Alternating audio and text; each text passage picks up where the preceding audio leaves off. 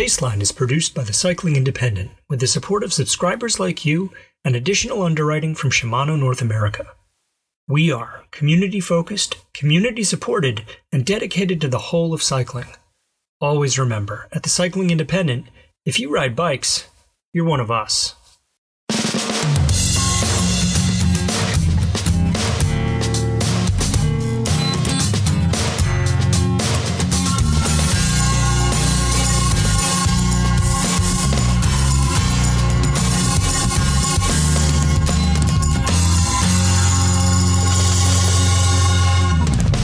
From the Cycling Independent, this is The Paceline, the podcast on two wheels. I'm Patrick Brady, and with me is my co-host, John Lewis. Each week, we take a look at how cycling fits in our lives. Dude, I talked to Gary Fisher the other day.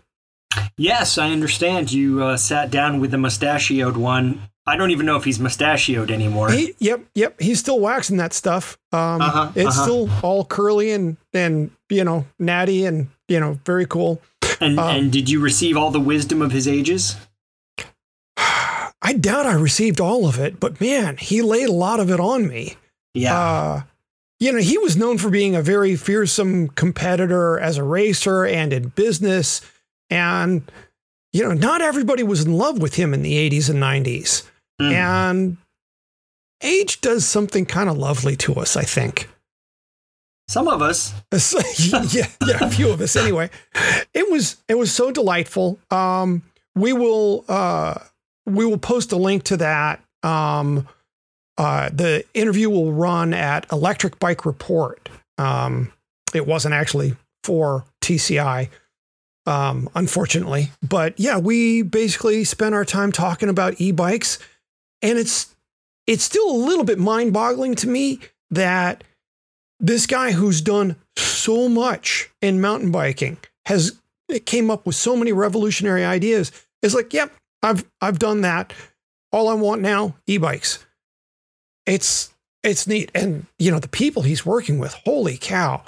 When Morel, Gary Fisher's new company, comes out with their first e-bike, people are going to sit up and take notice. It's yeah. We're probably a year or so away from that, but he's at it. Yeah, it's really something. Very interesting. Yeah. So we're doing something a little different this week, aren't we? Yes. We are not talking about cycling as the first order of business. That's an accurate way of putting it, I think. Yes, cycling becomes a co-star on this show. Yeah. In which we discuss mental health struggles, depression, maybe its close cousin anxiety a little, and then how the bike fits in. Yeah, very much. Well, take it away, buddy. Yeah, so we've agreed we'll talk about mental health, depression, because it's a thing we both struggle with. Hopefully at this point we've moved on from mental health awareness. Most people are now aware that mental health struggles are widespread, and the stigmas associated with needing help are fewer. Obviously they're still around, but hopefully they are less than they were even 5 years ago. Mm-hmm. And I hope that means we can invest our time in talking about ways to address the real problems we have, not just wringing our hands about the fact that we have them. Yeah, well, at least in this forum, we get to do exactly that. Yeah.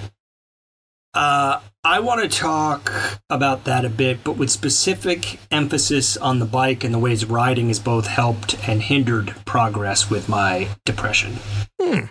Hindered. Interesting. Okay, yeah. Yeah, that's a surprise to me too, but when I examined my experience, I found it. So first I'll just describe my depression. I have an official diagnosis of dysthymia, which is a catch-all for chronic low-grade depression. Mm-hmm. How low that grade is, I sometimes have a quibble. It seems sometimes to be pretty high grade. But anyway, I've had this my whole life, beginning when I was about 8 years old. I really battled with it for years and years until just after my kids were born, when basically I became entirely overwhelmed by life and stuck in a permanent misery, which manifested itself as a kind of detached despondency, coupled with rage. And, if you've got young kids around and the teamwork of parenting becomes super important, being detached, despondent, and intermittently enraged is unhelpful. That doesn't get filed under constructive. No. Later, I found out that anger is typically in our society how men express sadness and pain. I may be in touch with that. Yeah. So at that point in my life, I got help. I started to make phone calls. I started to reach out. I started to talk to people. I started to deal with it. My wife very gently said to me, "Is this really how you want to go through fatherhood?" And we were not in a fight at the time. We were not having trouble at the time. She just it was a nice moment because in a very concerned way, she said, "Is this really how you want to do it?" To which the obvious reply was no. The bike comes into play with mental health treatment because exercise generally is ameliorative, for all the things. It produces some of the neurotransmitters, the chemicals that counteract the imbalances that produce depression, anxiety, and other issues. In terms of dopamine, we know that long, hard rides, what one might call suffer sessions, actually have a sustained dopamine trail that things like social media or sex or other quick thrills don't have. Yeah. So the bike is a real refuge when I'm not feeling well. The challenge is that when I'm in a bad spot, my motivation really takes a dive. And I want to say a few things about that dynamic because it shares some characteristics with addiction, which is another one of my areas of unexpected expertise. Depression, like addiction, is a bit insidious because all the mental signals you're getting are to retreat. Don't tell anyone what you're feeling. Don't exert any unnecessary energy, etc. The disease that you have, in essence, wants to keep you in the disease state. This is the bit where we move on from awareness to strategy, I hope. When I'm depressed, I've developed a number of levers I can pull to either feel better or at least move toward feeling better. One is the bike. It's free. It's easy. It's available. I just have to remember that even when I don't want to go ride, a ride will help. Yeah. The caveat here, the one I referenced a minute ago, is that hammering isn't usually the answer. I have to ride, but I also have to give myself the time and space to go easy. Yeah. Making myself more physically tired is seldom good for depression recovery. So the bike is important, but when you're desperate for help, sometimes you will go out and thrash yourself in a grasping for catharsis.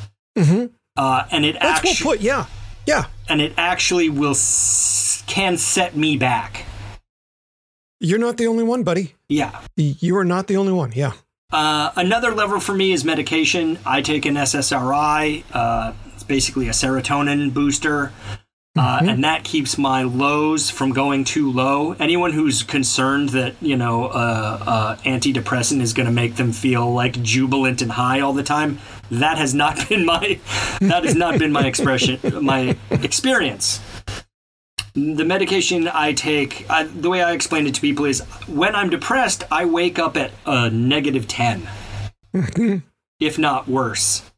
When I am on my medication properly, I wake up at 0. I wake up neutral. The day can be positive or negative, but it's not prejudiced one way or the other. Medication might help some people. Just because it works for me doesn't mean it's a cure-all or it's right for everyone. I like to think it is just one of the levers. There's a big stigma, I think, still with meds. I get that. I only bring it up because there's the stigma. I'm not saying, I don't say it's the panacea. I don't say it's this. It's just part of my strategy, and my life goes much, much better with them than without them. I have tried both ways, and the results are unequivocal that I can't do without them right now for whatever reason. All the times that I've tried. Talking helps me a lot too. That might be talk therapy, which I've done, with a counselor or in a group. But more conventionally, I tell my wife and certain friends that I'm in a bad way. And getting it out of my head and into the open definitely helps. And then those people can monitor me in a way that they might not normally, so that if my behavior gets too funky, there's a safety net. The great thing about having people who love you is that sometimes, when it's critical, they can love you. Love there being a verb, not a noun. So those are my three main levers. There are others: meditation, prayer, if that's your thing, psychedelics, which we can talk about more. I'm not trying to be encyclopedic here. I'm just saying that at least for me, no one thing is the answer. I'd encourage anyone who's suffering to explore any option they can find, just to put together a variety of tools. I can tell you, I have felt like life is pointless. I've lost hope. I've been deep in the hole. I've contemplated ending my life. I know how bad it can feel. More than anything, I'd implore people who are struggling to begin trying things. Just suffering, just enduring, isn't ultimately noble or helpful. It just hurts. So I'd say get help and start to find your way out. Yeah. Your use of the word noble there sparked something for me, because I don't know, correct me if you think I'm wrong, but anytime we choose noble, I'm going to be noble, aren't we kind of already making the bad choice? Yeah, I think that's probably right. It seems to me that's anytime I've thought to myself, I'm going to be noble, and I thank gosh, I have not thought that all that many times. I don't see myself as a noble person.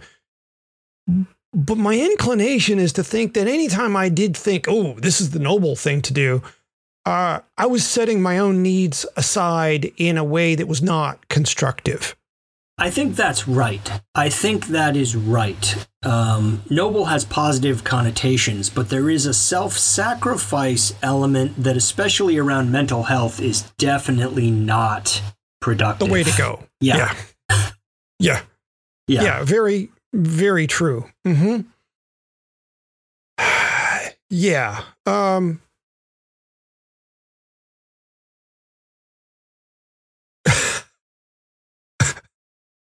I'm stuck. That's okay. We can just sit with this for a minute. I mean, I think, the listeners are cyclists. Some of them will have experience with this. Some of them will have experience with anxiety. Almost all of them will already know that the bike is a solution or a partial solution. And that's one of its beautiful things. And I'm often grateful that I have it in my life accidentally.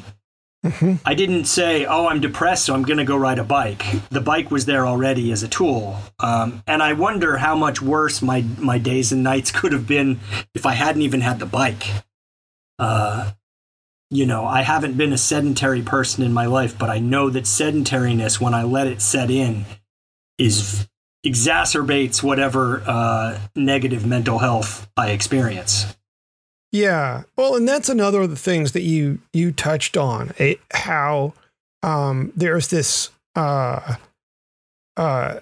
cycle that we can get into where we're depressed and we don't go for a ride. So we get more depressed and we don't go for more rides. And turning that around, I went through that last year, January, February, December. November, March, April. Yeah, go on. Turning that around is not easy. No, even when you're staring at it. Yeah, it's not easy. And that's why I wanted to bring up the piece about hammering.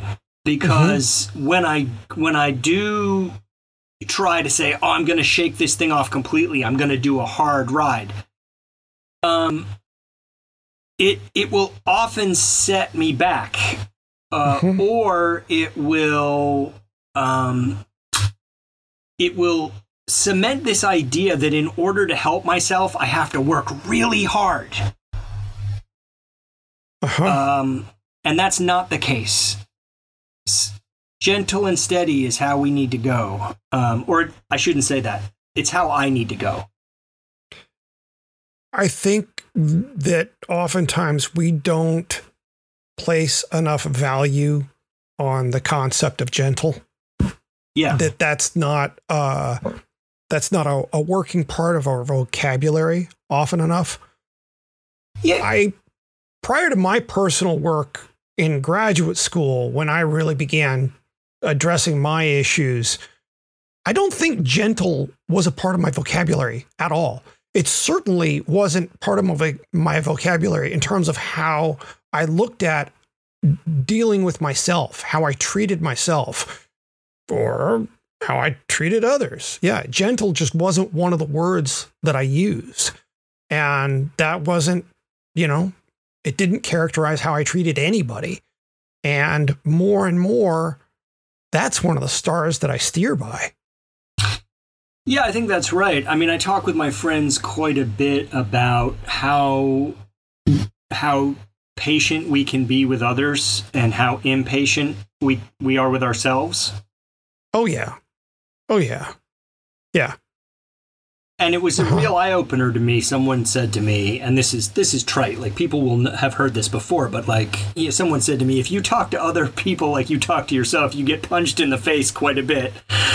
And that's right. Not trite. Yeah. Not trite. It's so very true.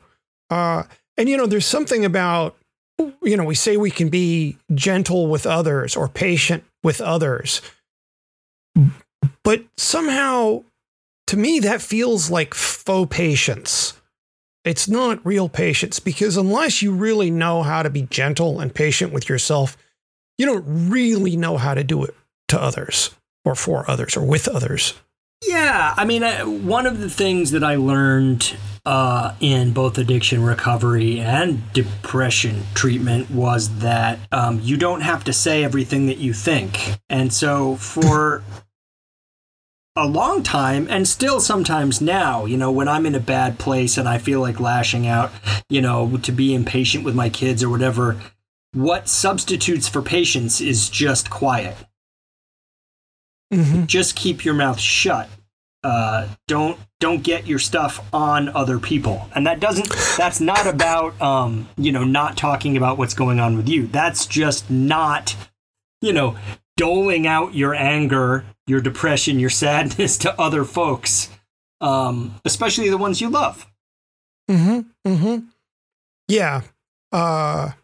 More and more, in the weeks that my boys are with me, in the evenings as I'm getting them, steered toward bed, I'm trying to take stock of my day and think about, was there a point in there where I was maybe not as gentle with them as I could be? And, as part of my good nights with them, I'll take a moment and say, hey, I was not awesome right in this moment, and I'm sorry about that. You deserve my best effort, and that was not my best effort. And, despite my actions, I want to tell you I love you, and that I think you're good people. Yeah, I mean, I do that with my kids as well. I think it's super important. I think kids want their emotional experience to make sense. And sometimes when we get our not them stuff all over them, they're like, what did I do? And then that begins a whole cycle of their own negative self-esteem and all of this other stuff. So if you can keep it in the day and say, that wasn't you, that was me, I mean, I think that helps both of you. because then you're not carrying it around going forward, and they understand that, Dad has bad moments. Dad is fallible, and he's also willing to take responsibility for his mistakes, and that's big stuff. If they can make it to adulthood with better self-esteem than I had, winning. Yeah. One final thought regarding what you shared, the going easy on the bike. I often speak here of, discharge versus recharge. And when I'm struggling with my stuff, recharge rides. I go out, I take the flat path to the flat bike path, and it's a 1 hour out and back.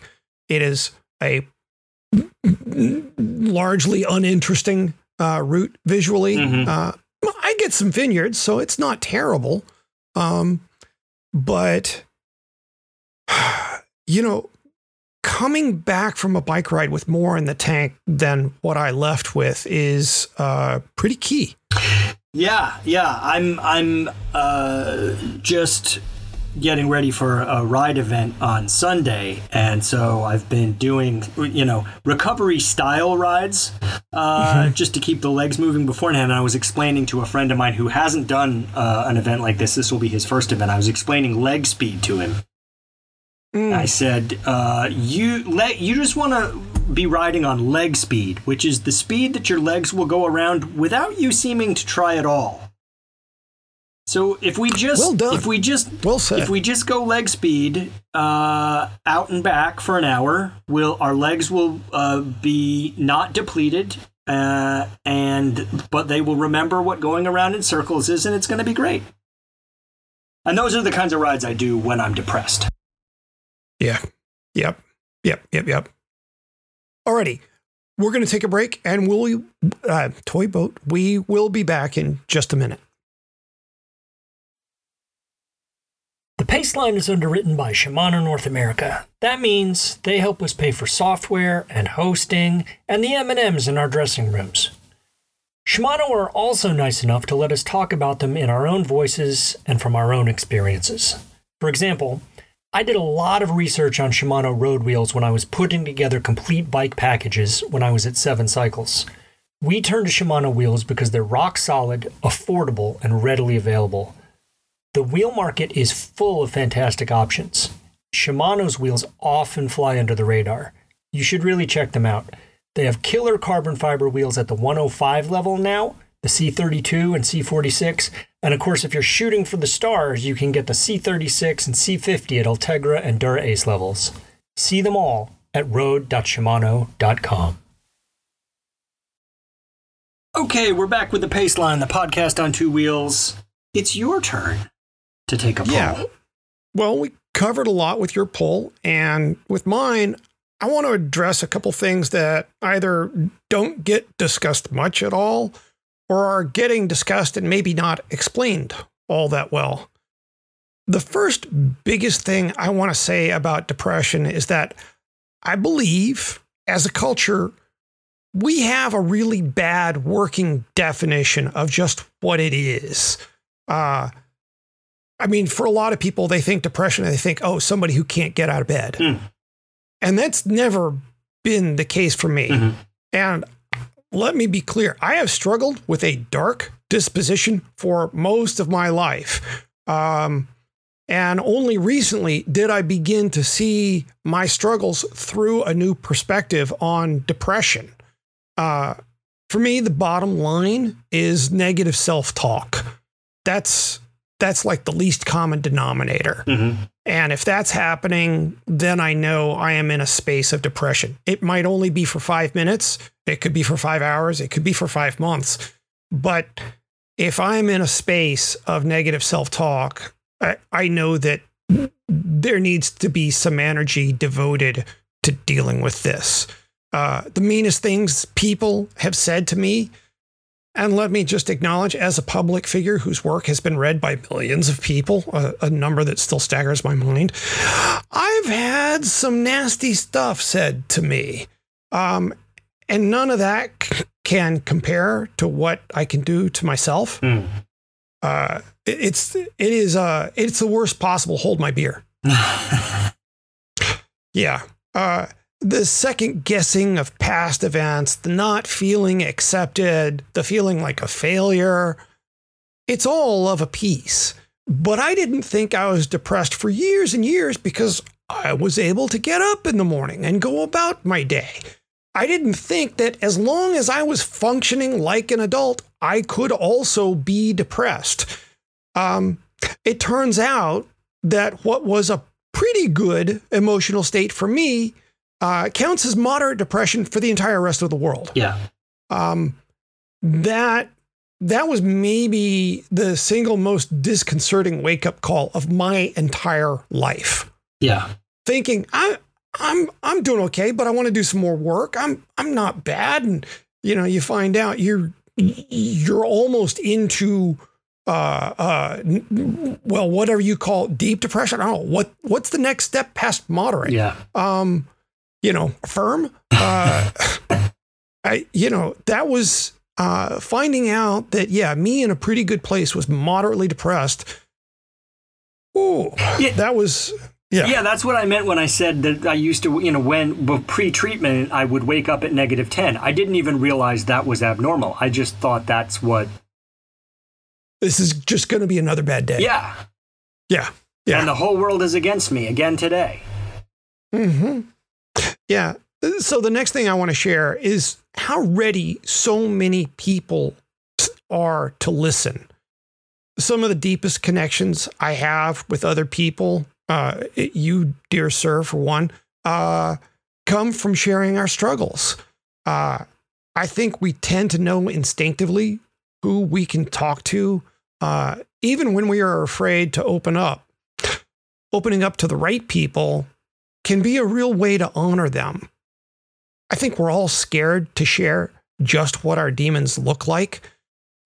So when someone takes me into their trust and shares that with me, I take it as a remarkable statement of trust, and I do all that I can to respect that and to hear them, to see them accurately in that experience. And I think in some other fora we discuss a lot about isolation. Mm-hmm. And a big piece of breaking depression is breaking isolation. And so, no matter who it is, if you're sharing what's going on with someone else, that's a first step out of isolation. I agree. A really key one. Yeah. It's been a while since I've shared about my work with psychedelics, and I have a little update on that. Very recently, I began visiting a clinic that administers ketamine via IV rather than my previous modes of delivery, lozenges or intramuscular injection.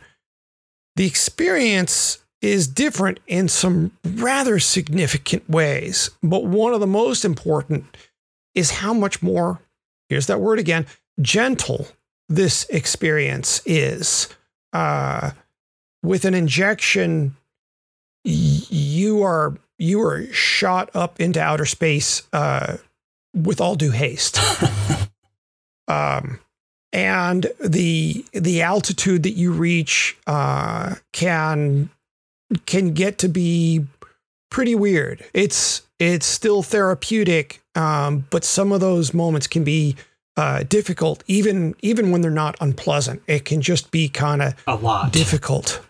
Yeah. Yeah. And the anesthesiologist I worked with, he actually mirrored my metaphors, and he said this is much more like a plane. You get up to 30 or 40 or 50,000 feet of cruising altitude, and you stay there, and then when the drip ends, you're gliding in. You're not coming back down trying to figure out when to open the chute. Mm-hmm. So I'm coming off a treatment last night. So counseling, ketamine administration, more counseling. Mm-hmm. And to anyone who still worries that this is just a legal way to get high, I would like to hereby disabuse you of that idea. This is not recreational, even a little bit. Today I am a little raw, a little sensitive to touch. It's good, this passes, but it's deep investigative work. But it has absolutely revolutionized my life. I'm still the same dude, but I am in a much, much healthier place. And for all the talk counseling I did over the years, I never came close to getting at some of the stuff that I've been able to accomplish with the help of ketamine. I mean, it continues to surprise me. And let's just say I was straight edge before they had a term for it. It was in investigating the neuroscience of flow that I began to better understand how neurotransmitters like dopamine and norepinephrine work, serotonin as well, for that matter. And it helped me to see past the moralizing of what has largely come from our government. The more I read, the more I see that what we consider acceptable versus bad has nothing to do with science. Refined sugar, that's a drug. Nicotine, that's a drug. Caffeine, that's a drug. Alcohol, that's a drug. The way they alter consciousness really is only, it's different in kind, but not in fundamental concept. They all alter consciousness, just as THC does. And being able to begin to see those equivalencies and see them freed of cultural constraints.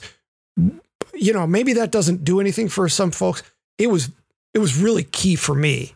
And I'll try not to continue off on a tangent, but it's worth noting that the difference between Adderall, one of the most frequently prescribed pharmaceuticals for ADHD, and methamphetamine is minuscule. There is a difference between the two at the molecular level, but the way they work on the brain is almost identical. What really changes is the dosage level.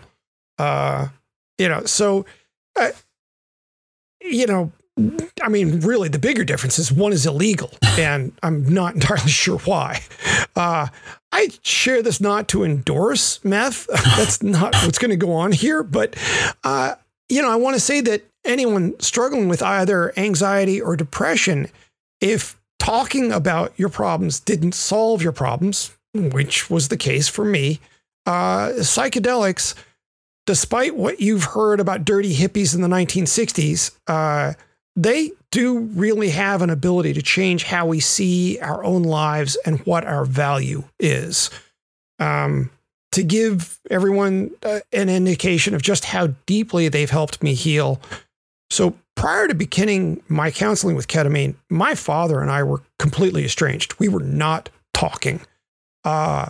Working with me, working in counseling me with ketamine got me to a place, actually in only 2 treatments, where I was able to forgive him and begin building a bridge. When he passed last fall, he and I were at peace, and he left this world knowing he was loved. And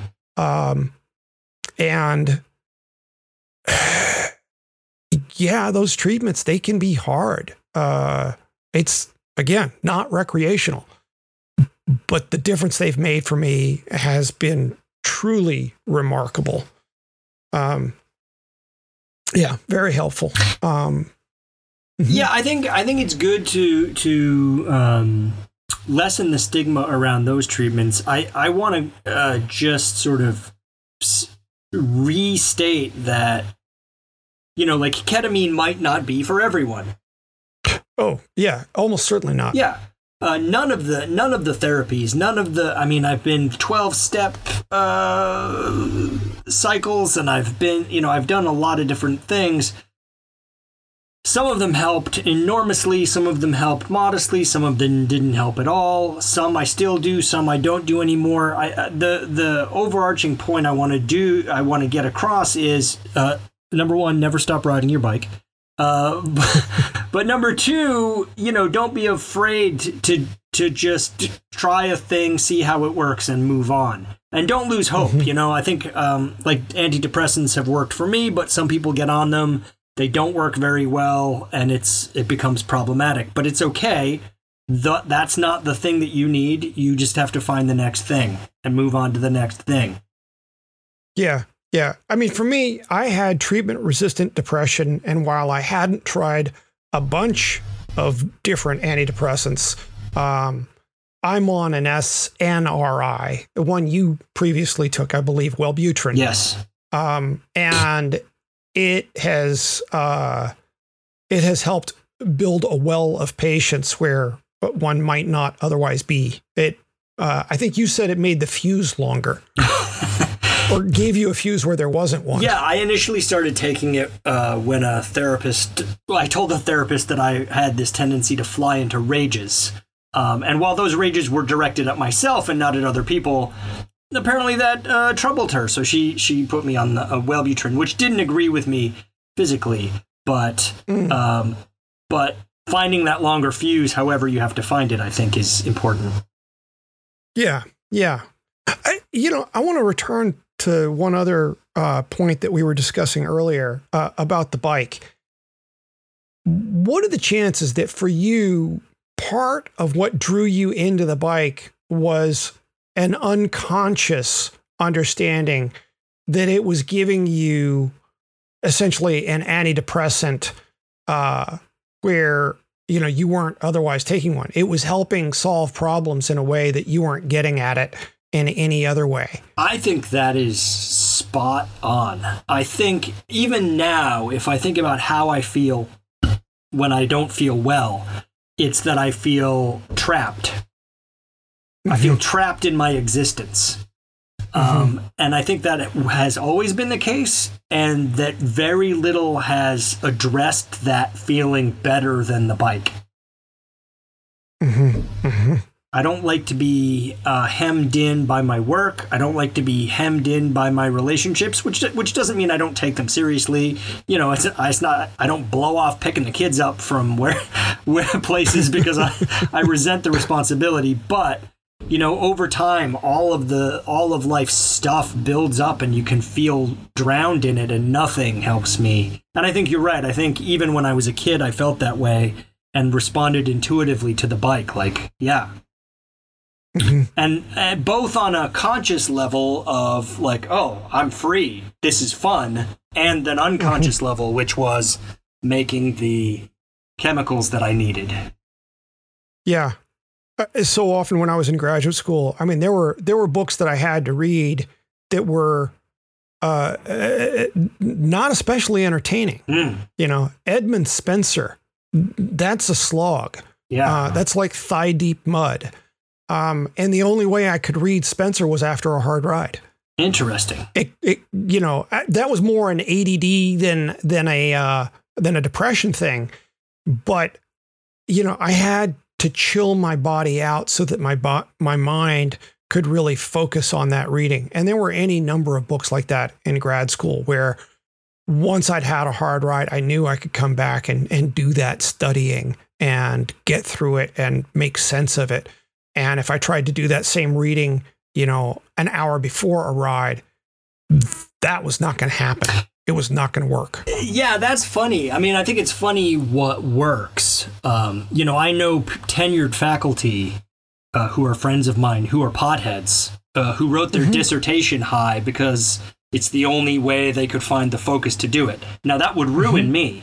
I start to worry about the imperfections in the paint on the wall when I'm high, which is why I haven't done that in more than 30 years now.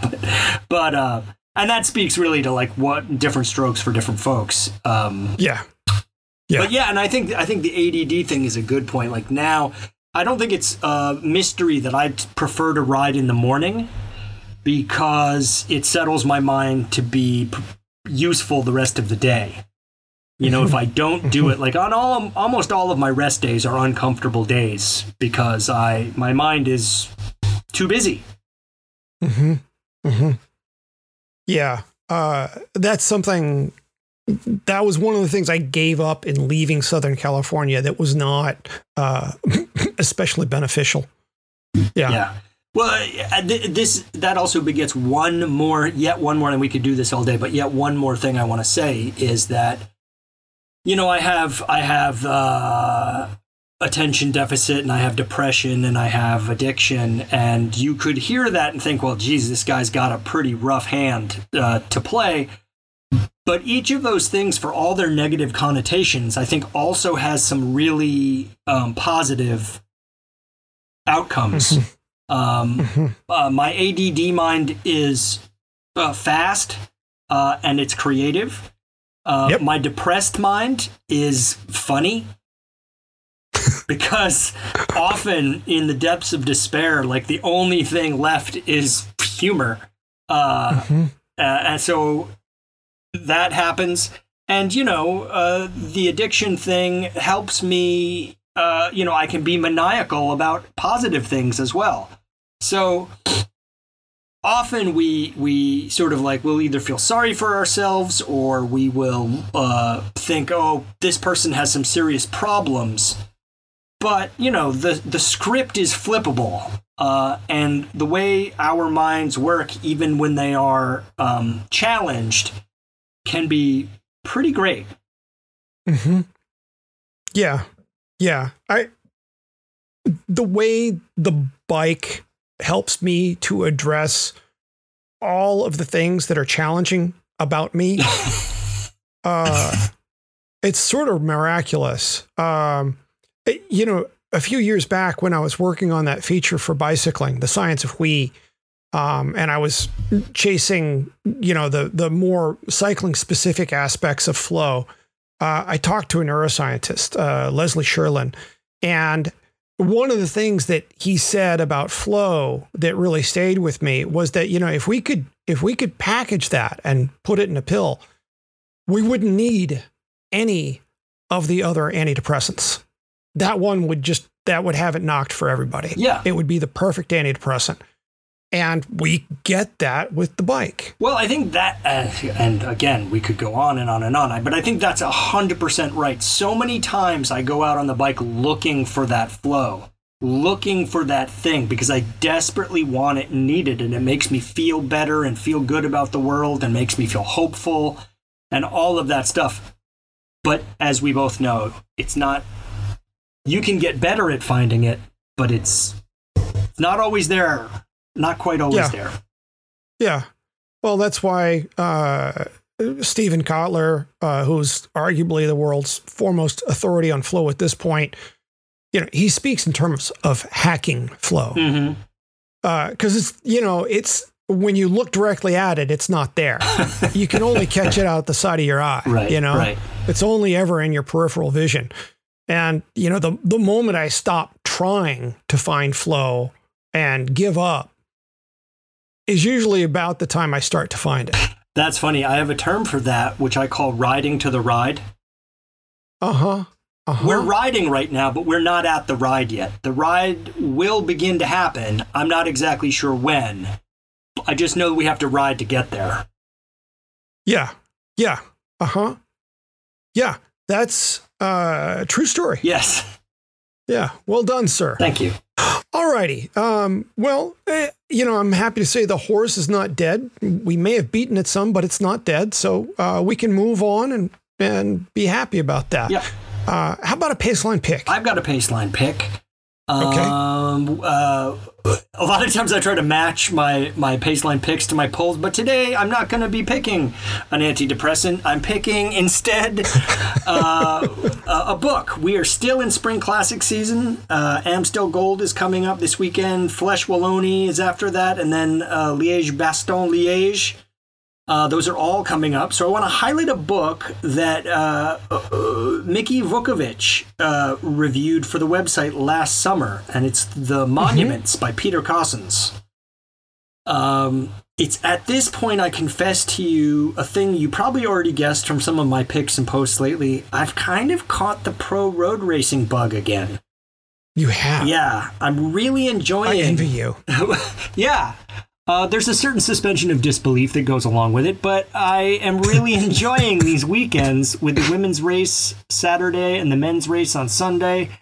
And there are so many good stories on both sides, like Allison Jackson's win at Roubaix last week, or the array of wins the Jumbo Visma men have bagged through various riders. It's so cool.